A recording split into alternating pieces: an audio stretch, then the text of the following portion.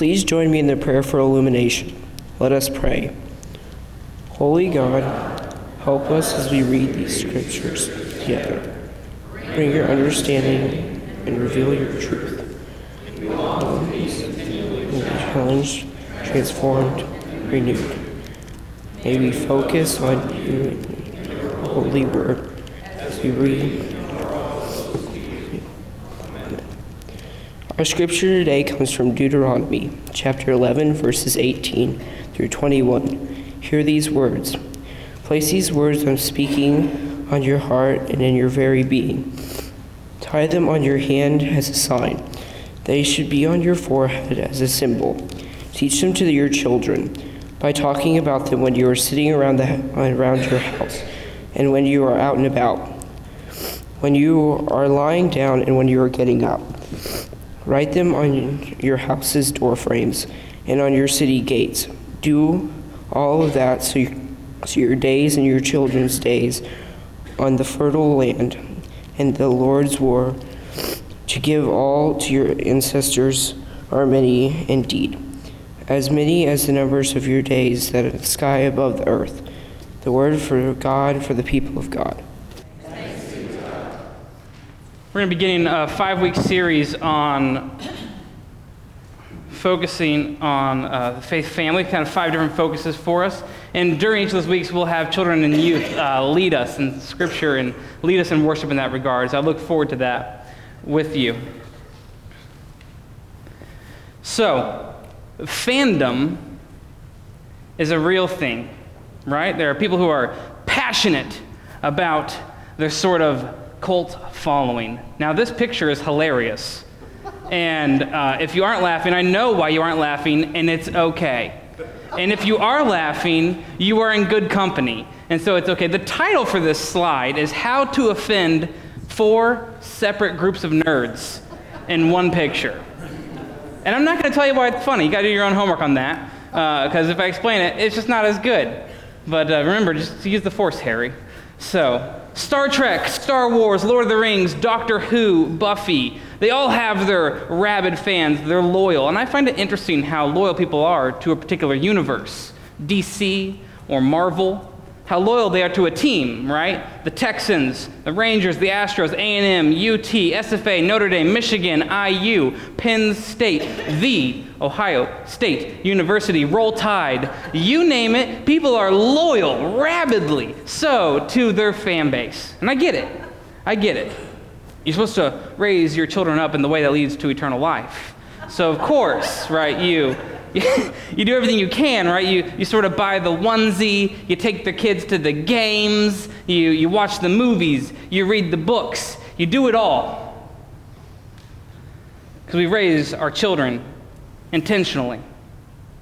The thing is, we immerse our children in things that we love. But when it comes to religion, when it comes to Christianity, maybe, we have deep fears and trepidations and hesitation on what we are doing, how we're doing it, and why we're doing it.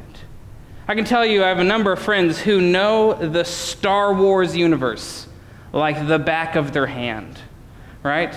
The people who know the Harry Potter universe like the back of their hand. They know the timeline. They know parents. They can draw whole diagrams. But these people who've been raised up in the church, and I'll say, could you maybe list some books in the Old Testament? And they'll say, Genesis is in there, right? Yes, it is. Yes, it is. It's good, right? So we immerse our children in fandom, but yet when it comes to immersing them in Christianity, sometimes we hold back, don't we? It's a challenge for us, both as parents and grandparents, and as a congregation, as a faith community. One more. There we go. So this is the first series, first sermon in a new series focusing on the faith, and it's going to have kind of 2 dimensions. We're going to talk about what does it mean to focus on faith at home and in your family as you define that, and then we're also going to talk about what does it mean to focus on faith here in this congregation and in this community. To give you a little bit. Go back one more. It was my fault. To give you a little bit of lay of the land, we'll be kind of looking at this for 5 weeks. The first is about teaching children intentionally. The second is about kind of knowing them personally. praying for them, challenging ourselves continually so that we keep growing, so we have things to offer. And then also, we're going to close with what does it look like to care for children practically? So you may be more familiar with this passage as it shows up in Deuteronomy chapter 6, which is called the Shema in the Hebrew Bible. It says, "Hear, O Israel, the Lord our God, the Lord is one. Love the Lord your God with all your heart, soul, and mind, and strength." And this is the passage that Jesus quotes. And then this little bit comes right after the end of that. It says, "Teach them to your children." This is teach the tenets of God, the story of God. Teach it to your children by talking about it when you are sitting around your houses and when you are out and about, when you're lying down and when you're getting up.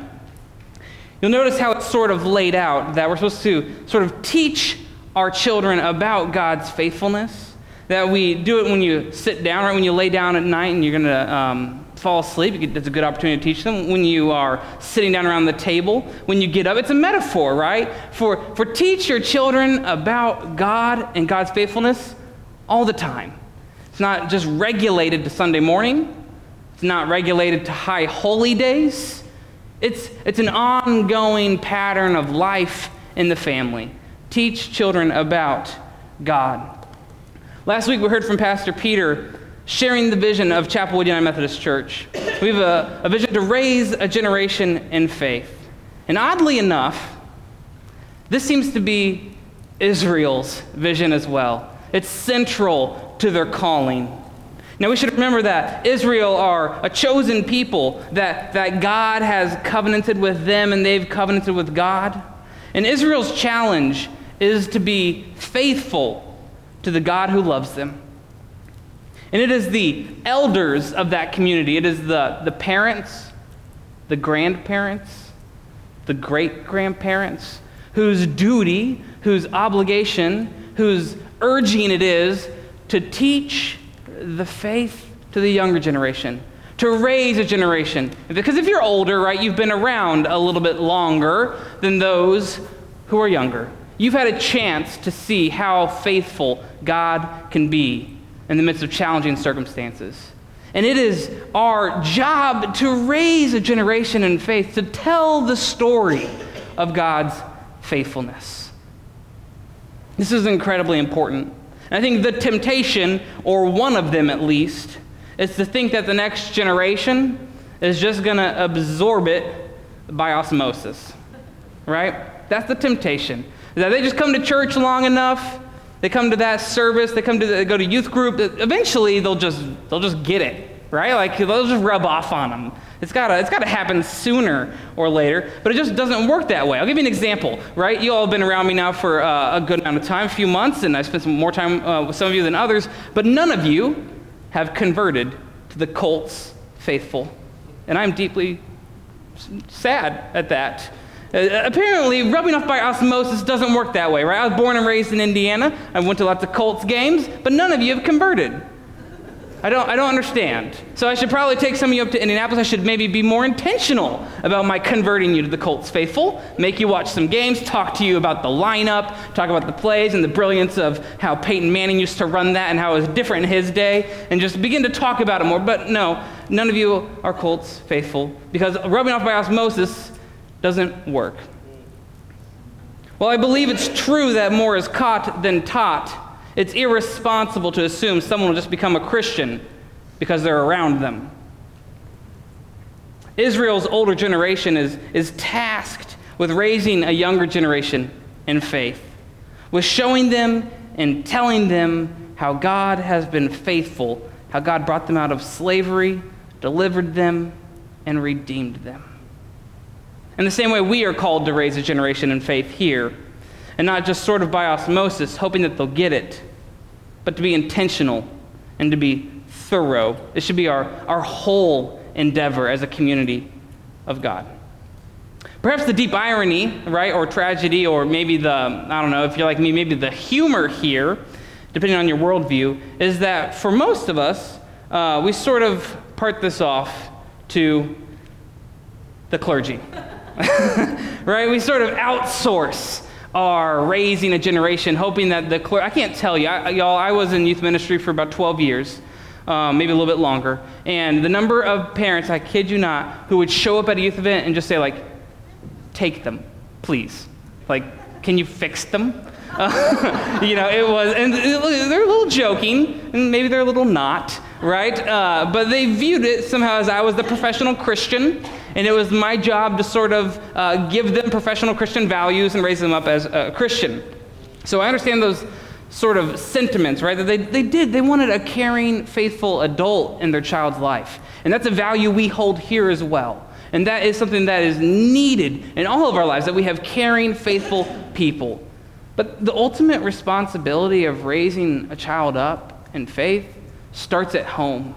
It starts with us as parents, as grandparents, as caregivers, as aunts, uncles, people invested in our family.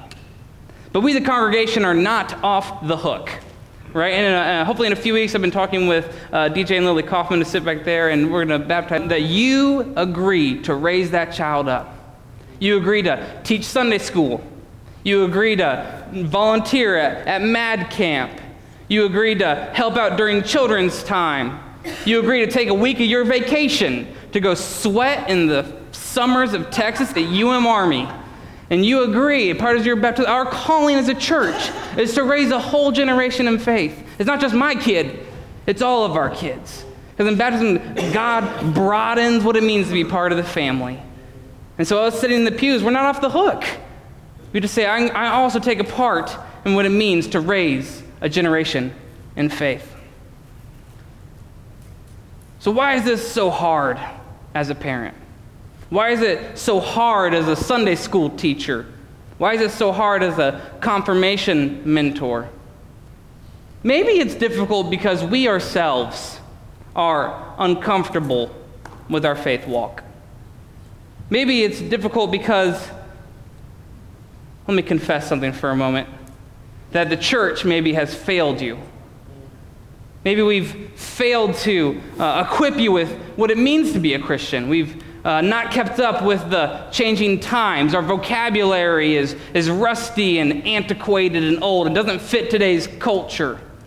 We haven't done a good job of actually representing and teaching what we believe and why we believe it. I'll tell you a story about a girl who we'll call Julie. We'll call her, that's her name. We'll call her Julie. And we were at this sort of restaurant and establishment, and we were sitting there having drinks and having some conversation. And she says, I just don't get it, Josh. I don't understand why people would be a Christian, right? And then she sort of went on this litany of bullet points on what Christianity was all about. I mean, you got to follow the rules, right? You can't drink, can't smoke, can't dance. There's none of that premarital stuff. She thought it was saying about the right prayers. You got to do the right things, say the right words. You got to go to church. Thought it was about not cussing, taking communion, getting water put on you. That's what it's all about, right? And I almost hated to burst her bubble. And I stepped back and said, well, I don't think it's all about that. Right? For me, Christianity is about a God who created everything. And this God who created everything loves us so much, wants to be in relationship with us so much, that God lowered God's self and took on skin and got in the game and said, I want to be a part of this human experiment.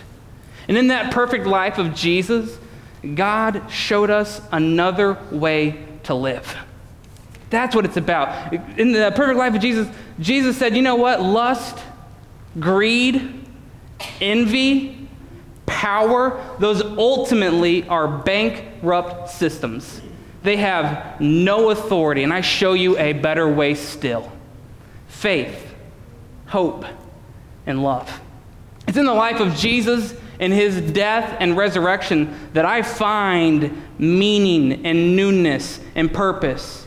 And God enters into our story to be a part of that. It doesn't end there. The Holy Spirit comes, and this is the crazy part. The Holy Spirit co-participates with us. It shapes our very being. It changes the words that I say. It changes the prayers that I do. It changes how I parent, how I act. The Holy Spirit moves in me and guides my actions and thoughts and deeds. God is in the mix, wants to have a relationship with me and change who I am. She said, huh. I thought it was about the other stuff. And she was kind of floored because notice I didn't say anything about gay rights. I didn't say anything about vote conservative, vote liberal, vote libertarian. I didn't say anything like that. I didn't say you got to go to church this many times a day. You got to read your Bible. You got to pray for 14 minutes. If you don't, God is not interested. I didn't say anything like that. And she was floored. I said, when I read the Bible, that's what I see. A God who loves us, who wants to be involved in our lives and shape and form and mold us. And that's what it's about.